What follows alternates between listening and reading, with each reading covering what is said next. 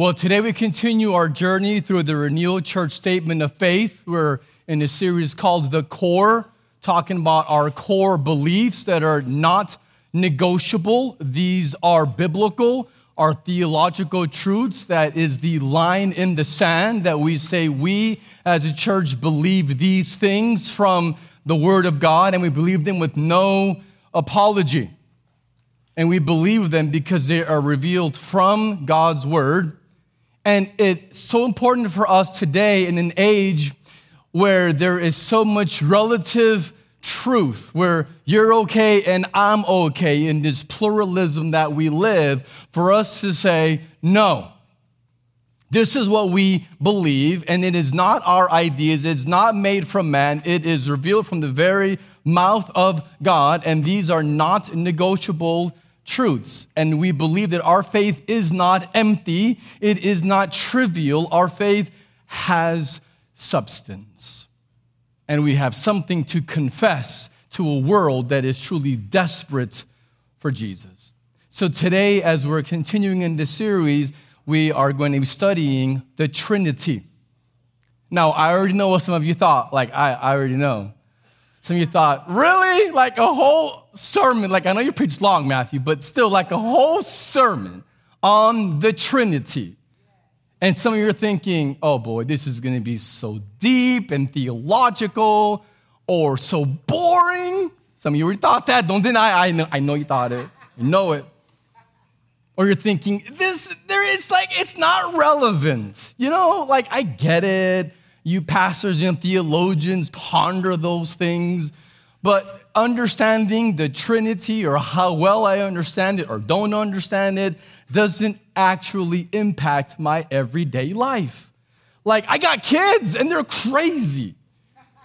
And I got bills to pay and yard to mow and life to live. And it's like, how in the world is talking about the Trinity going to actually impact how we live our day to day? Maybe you think of the Trinity like dessert. It's kind of like if you have a meal.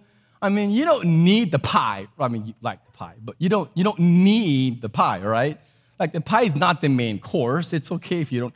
Like, it's nice to have it, but you don't need dessert. So it's like, it's nice to better understand God as being triune, but it's not like that's the main idea or the main course. That's kind of like a add-on to who God is. And most believers don't even ponder deeply the significance of this. And I think part of the problem with why some of us might think along these lines about the Trinity is I think our illustrations that we use for the Trinity are not helpful. So have you ever heard anyone teach the Trinity is like an egg? Ever heard that? No. You haven't? Okay, so I'll tell you. God is like an egg. Like, already that's not inspiring, but...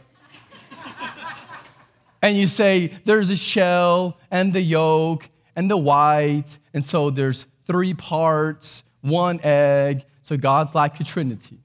Or then we say, oh, God's like a leaf, like a 3-leaf clover, where 3 leaves, but it's 1 leaf, but just 3 sides, and 3 in 1. Like, I'm trying not to be rude because I'm sure some of you have taught that, like a Sunday school. I'll do respect, but God is nothing like an egg or a leaf. Nothing. And trying to compare the infinite perfections and the majesty and the glory of our God and comparing him to a leaf or an egg is such a disrespect. And it will not instill awe in your soul. It will not grip your soul to love Jesus, to treasure him, to sacrifice for him, to stand up for him when it's hard, to trust him when life is falling apart or when it's raining feces on you. Because we've all been there, right? And And if we think that we can relegate God to a shamrock or an egg, I feel like, man, that's just not going to cause my heart to fall down in awe, in worship, and crave Jesus. See, the Trinity is not a mystery that we could never unravel.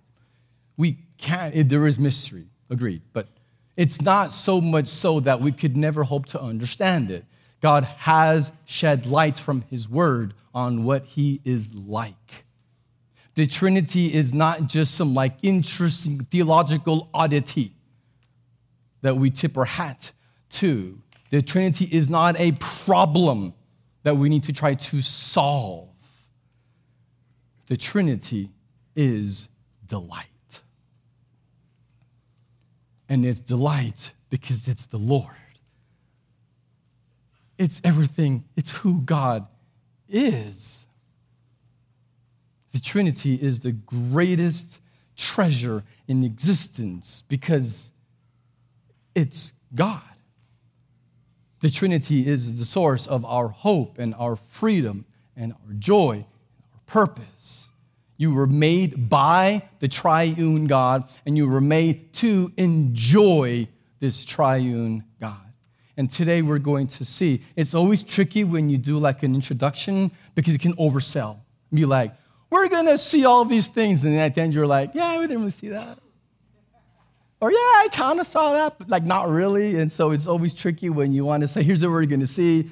But by God's grace, here is what I hope that you will see today. That you will see that God is loving because he is triune.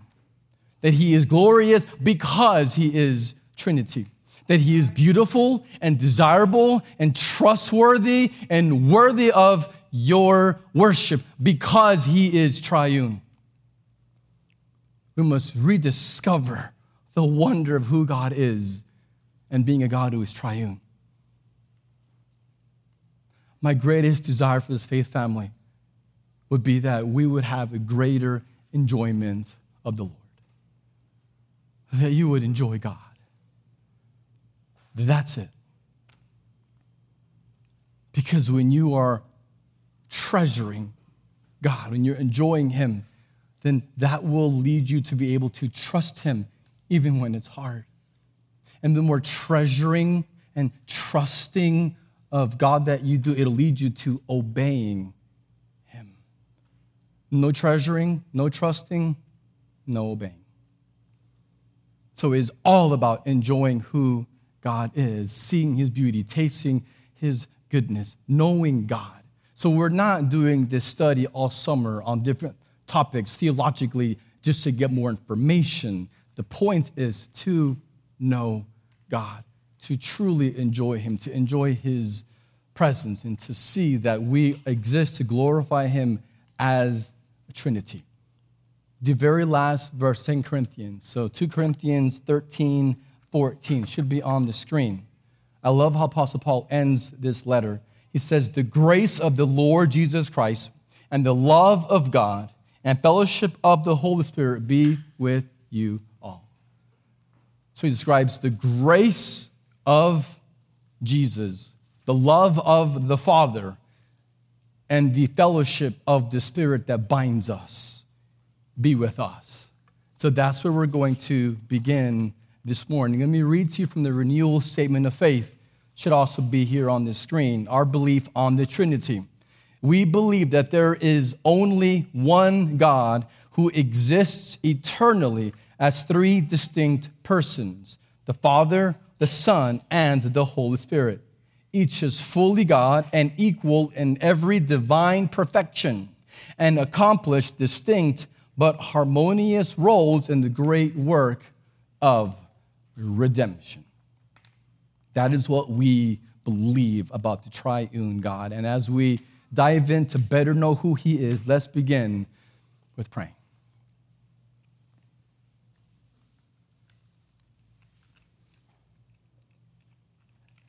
Father, we need you.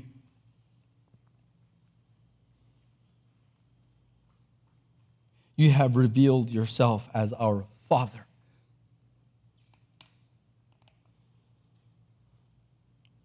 And we who are earthly fathers know that we so miss the mark as dads.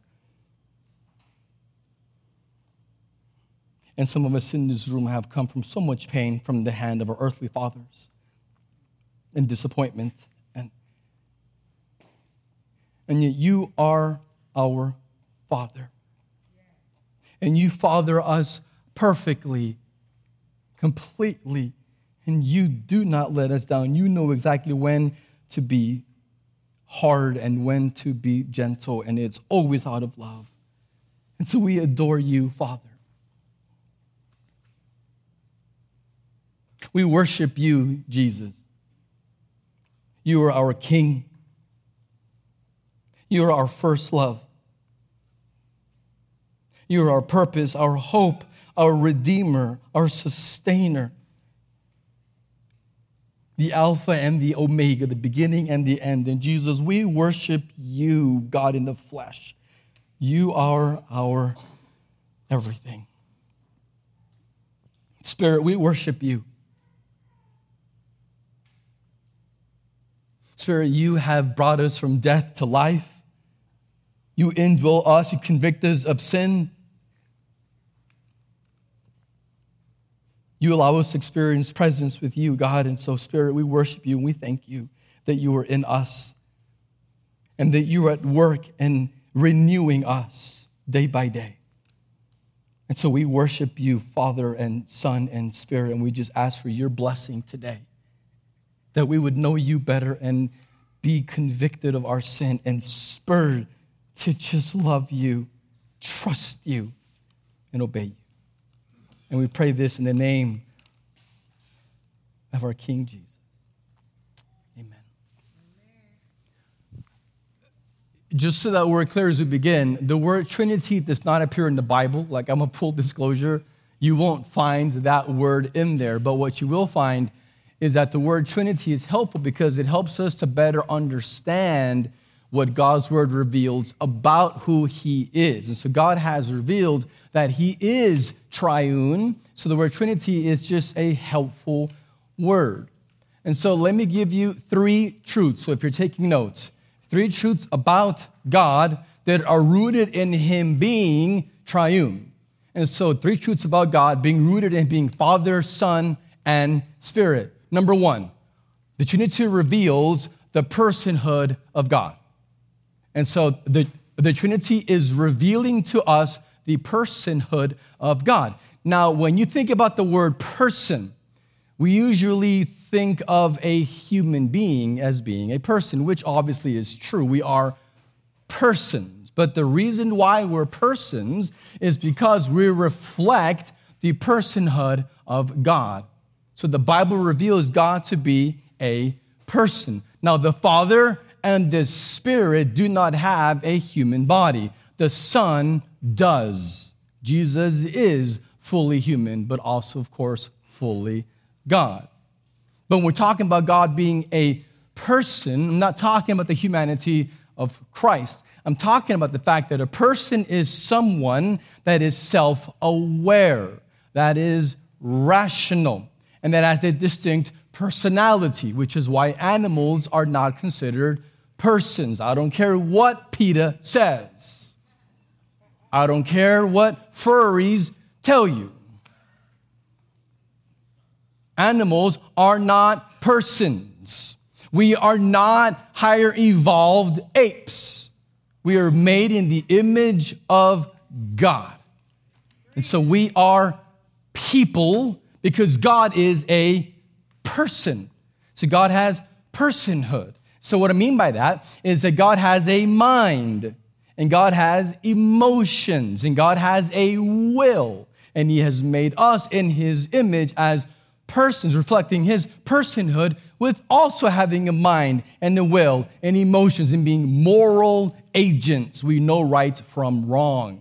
And so personhood is what it means to be a made an image bearer of God who is a person. And so the Trinity means that there is one God who exists as 3 distinct persons. So it's a tri-unity. And so you could say it this way. is God is one in essence and three in person. So one in essence, three in person. One God, three persons. And the Bible describes how all three members of the Trinity are indeed God. And so the Father is God. That's not true. Philippians chapter 1, verse 2. It says, grace to you and peace from God our Father and the Lord Jesus Christ. So it says, God our Father. There's lots of verses, but that's just one. Philippians 1, 2. Jesus is God. There's lots of places to show you that. With Thomas crying out, my God, and bowing before him, and Jesus receiving worship many times in the Gospels. But I'll give you one text, Titus 2:13. He says, waiting for our blessed hope, the appearing of the glory of our great God and Savior, Jesus Christ. So this is one of many texts that describe Jesus as God. The Holy Spirit is God. Let me give you one example. There's lots of them, but just one. Acts chapter 5, you have Peter who's having a conversation with Ananias. And he had been lying to Peter. But what he says is profound. Peter said to him, Ananias, why has Satan filled your heart to lie? And it says, not to Peter. It says, lie to the Holy Spirit and to keep back for yourself part of the proceeds of the land. All remained unsold, did it not remain your own? And after it was sold, was it not at your disposal? Why is it that you have contrived this deed in your heart? Listen, you have not lied to man, but to God. So if you want to know the context, read Acts 5. It's an awesome story. But the point that I want to make here is that this man Ananias was lying. He lies to Peter. And what does he say? He's like, you have lied to the Holy Spirit. It says, you have lied not to man, but you've lied to God. So he says, lying to the Spirit is lying to God because they're one and the same. The Spirit is God. And so there are three statements that are important. And if you're a note taker, these are like classic definitions. One is the Father, Son, and Spirit are distinct persons. That's clear for us to make. Father, Son, and Spirit are distinct persons. Number two, each person is fully God. And number three, there is only one God. So they share in the same divine essence, existing as three persons. So you see, the God is one God, one essence, and yet three distinct persons. And you see this at the baptism of Jesus in Matthew chapter 3, verses 16 and 17 is one good place for us to see that. Matthew 3. And when Jesus was baptized, immediately he went up from the water, and behold, the heavens were opened to him. And he saw the Spirit of God descending like a dove and coming to rest on him. And behold, a voice from heaven said, this is my beloved Son, with whom I am well pleased. You have the Father who is speaking, declaring that Jesus is his Son and that he loves him and is pleased with him. You have Jesus who is in the water being baptized, and the Holy Spirit that is descending and resting on the Son. And so you have the Father in heaven, you have the Son in the water, and the Spirit as a dove resting on Jesus. And so you see the Trinity right there at the baptism of Jesus, where you have all three members that are fully and completely God, and yet they're not identical. They are separate, distinct persons, and yet they're all part of one God.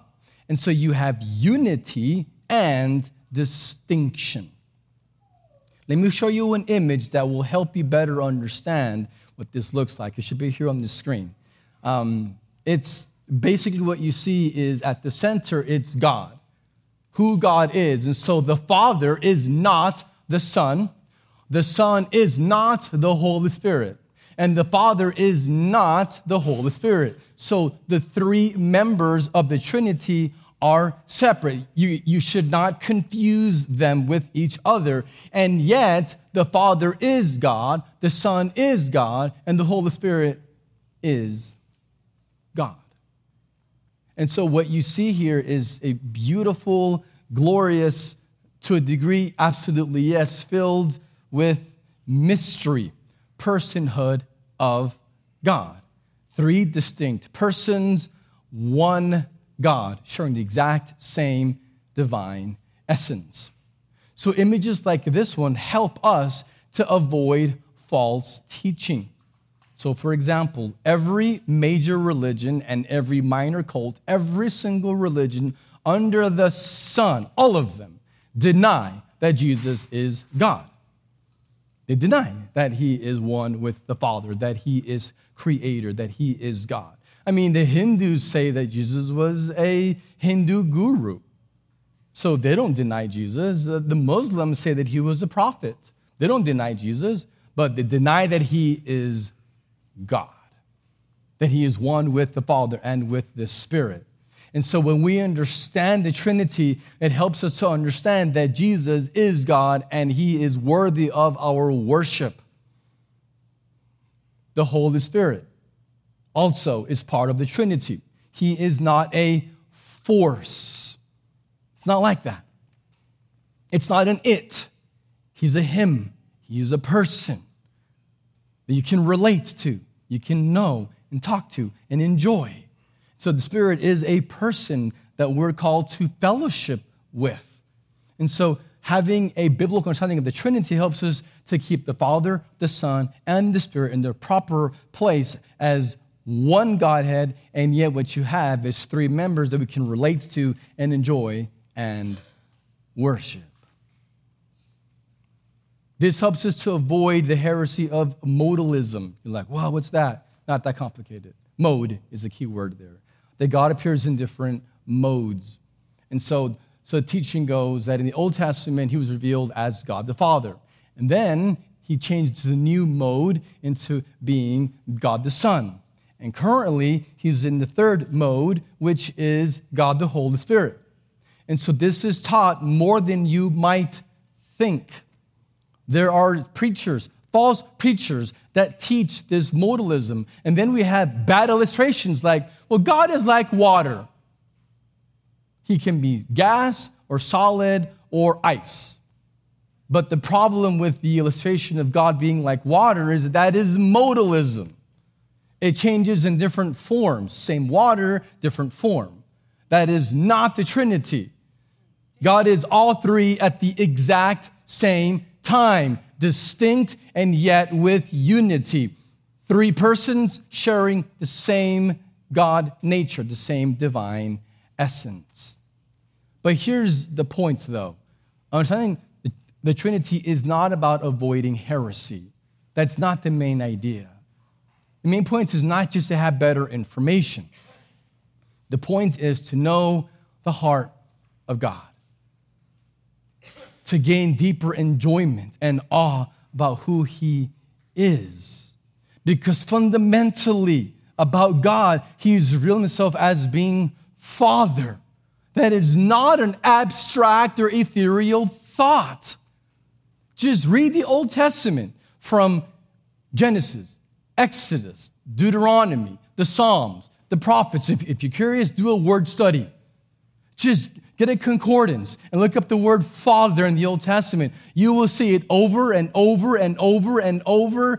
It's so often where God reveals himself as a father who loves his sons and his daughters. The whole point of the Exodus was to liberate his sons so that they could worship him as Father. Everything that God does is as Father. He's the creator and the ruler, but he's as a Father. He's life-giving. Let me read to you 1 John 4. It describes this so beautifully. 1 John 4, verses 7 through 9. Beloved, let us love one another, for love is from God. And whoever loves has been born of God and knows God. Anyone who does not love does not know God, because God is love. And this love of God was made manifest. Hear this. God's love was made manifest, displayed among us, that God sent his only Son into the world so that we might live through him. Man, love is not something that God just does or has. God is love. It's his nature. It's who he is. God can't not love. He can't. He can't not do it. It's who he is. Just like the enemy can't not lie. The enemy lies. He's always lying, and he can't stop himself from lying. God can't stop himself from loving. He is love. And he sent his Son, that they've enjoyed this love for eternity. I want you to think about something. If you love only yourself, is that love? Like by definition, if you love just you and no one else, are you a loving person? No, that's called selfish. That's self-centered, self-serving. That's not love. The God of Islam. I lived in Abu Dhabi for many years. I understand the Muslim faith really well. Lots of Muslim friends, years living there. Do you know that in Islam, classic Islam, there's like 99 names for God? And among these names are words like compassionate and merciful and loving and all of these different terms describing how God is so loving. And yet, Muslims deny the existence of the Trinity. Muslims claim that there is only God, monotheist, which so are we, but they don't believe in the Trinity. They deny the Son or the Spirit. And so you have Allah, God, who has lived from eternity past, loving who? Because before he created, it was only him. Who did he love? Himself. Which makes the God of Islam a self-centered God. You see, the God from the Bible, the one true God, what was he doing before he created the universe? Before he made you or me, what was God doing? Was it just him by himself, bored? Like, did God need you or me because he was lonely? No. God was enjoying fellowship between the Father, the Son, and the Spirit, expressing love with each other. So for God to be a loving God is only possible if he is triune. God is not loving if there's no Trinity. He can't be. He can only be a loving God if he is a triune God who is expressing that love from eternity past within the three members of the Trinity. And so he has been expressing love and affection and esteem to each other between Father, Son, and Spirit, eternity past, long before he chose to create you or me. And so God is fundamentally a loving God. And you see this in John 17:24. Jesus is praying, Father, I desire that they also, whom you have given me, may be with me where I am, to see my glory that you have given me, because you loved me before the foundation of the world.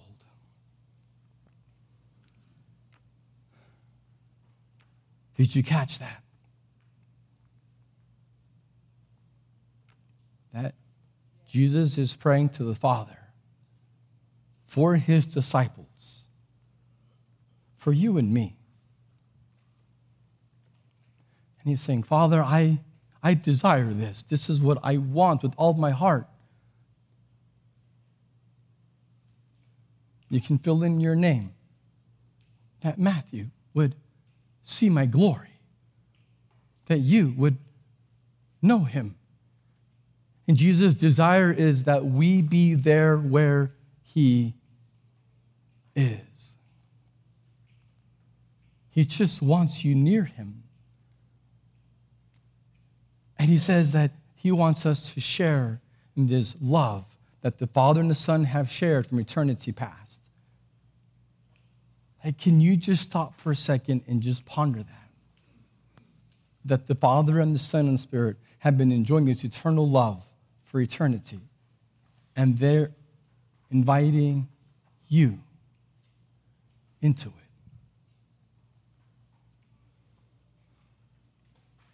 Man, if you ever had a season where you were really blowing it, this is food for your soul.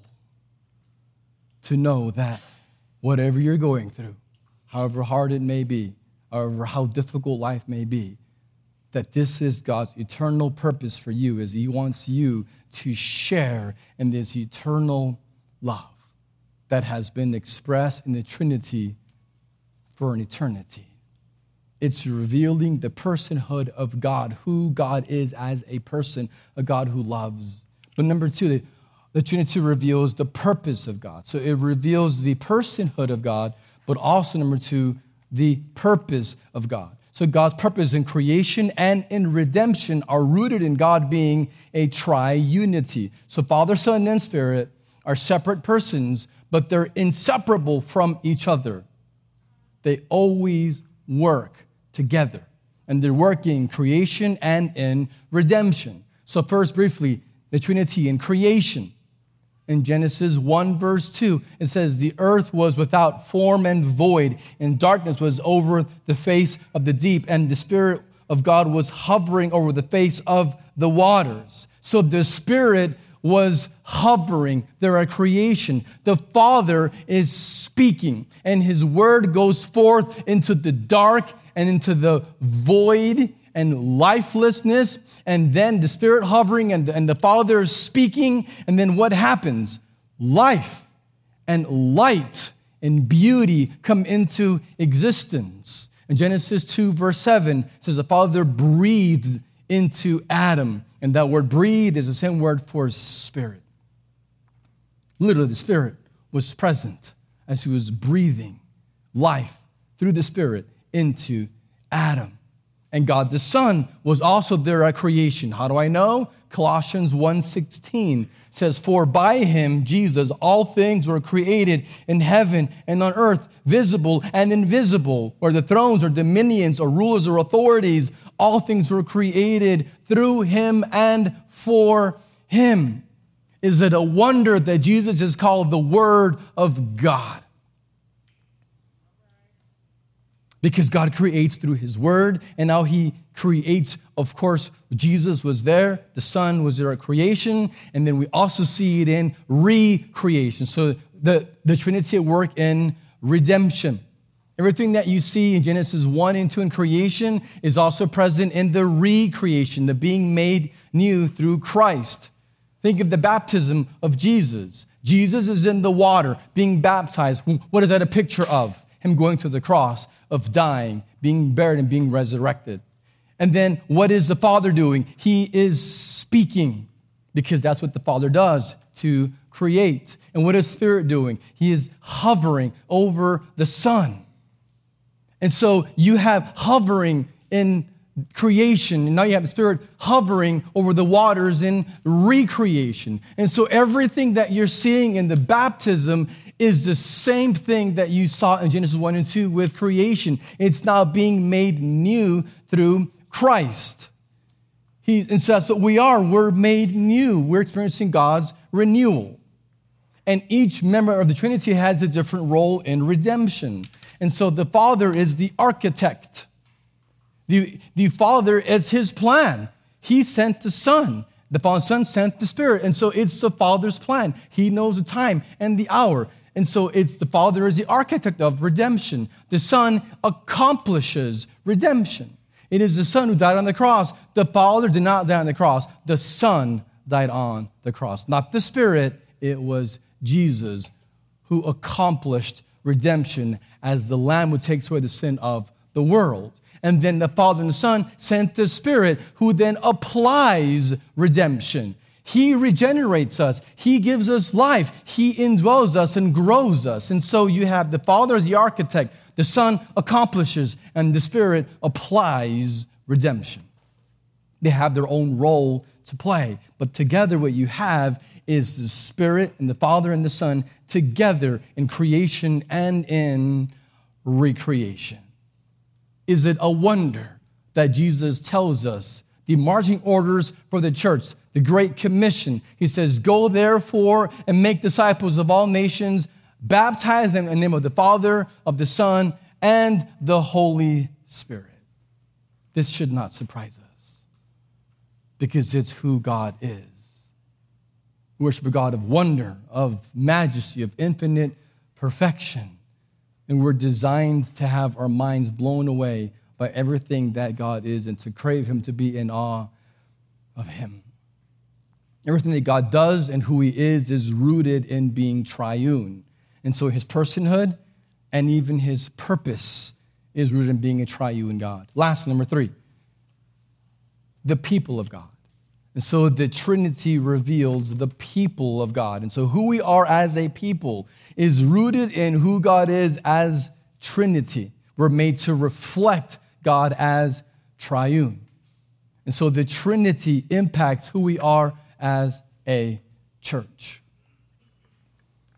Do you think that this church is the work of man?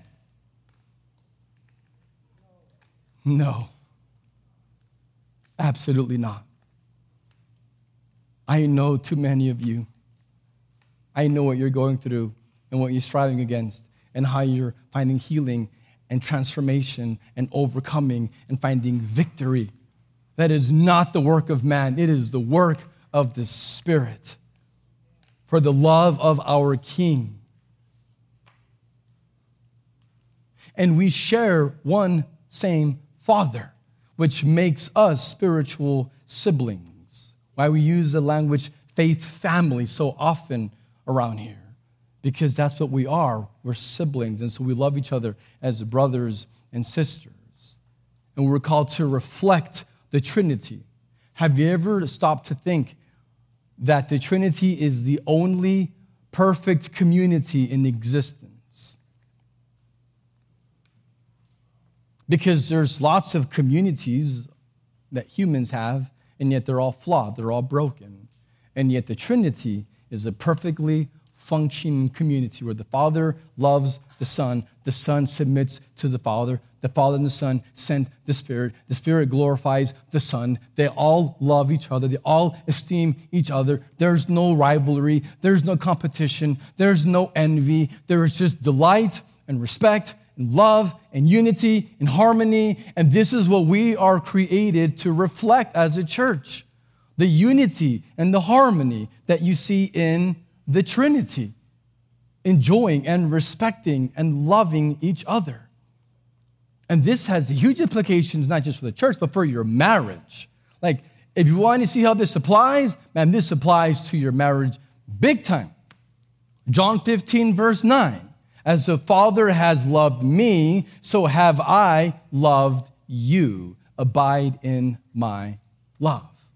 And so the Son is the beloved of the Father. So the Father delights in the Son. And then the Son is sent by the Father to love the people of God, described as the bride of Christ.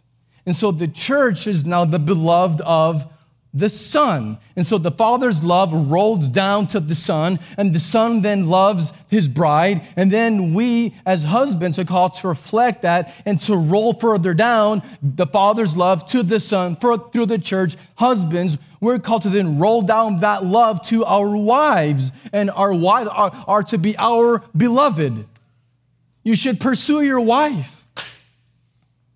You should not make your wife earn your affections. Jesus does not make us earn his affections.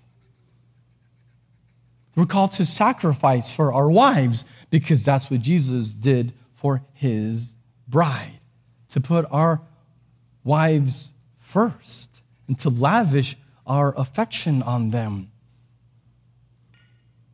And it's rooted in God being triune. That is the standard. And then we, by God's grace, reflect it. So as we kind of wrap up this morning, I'll ask you this question. Do you want to change? I mean, not really. Do you want your life to change? Are you tired of living the exact same way that you've been living your whole life? Or is maybe today the day where you say, enough is enough? Do you desire to reflect who God is as we see in his word in the Trinity? Do you want to walk in victory? Do you want to walk in the light? I mean, like, for real, we can all just say that, but like, really, do you actually want to walk in the light and to have a clear conscience, to look in the mirror and not feel shame? Do you want real and lasting hope? Do you want your life to actually be consistent with the Bible? Or do you want to keep making excuses and saying, well, I know it's not really consistent, but we all make mistakes, and so I'll get around to it at some point, and God understands, God will forgive me? Or are you done playing games? And you want to actually live consistently with what God's word has revealed. What you need is to encounter the Trinity, to encounter the Father and the Son and the Spirit, encounter the living God. That's what you need. You don't need more religion. What you need is to know God. Because when you see who God is and you know him, and then your heart is deeply treasuring him, then that is when his Spirit will bring those changes and break those strongholds and break those chains and push the fear away and bring hope and change and delight in him.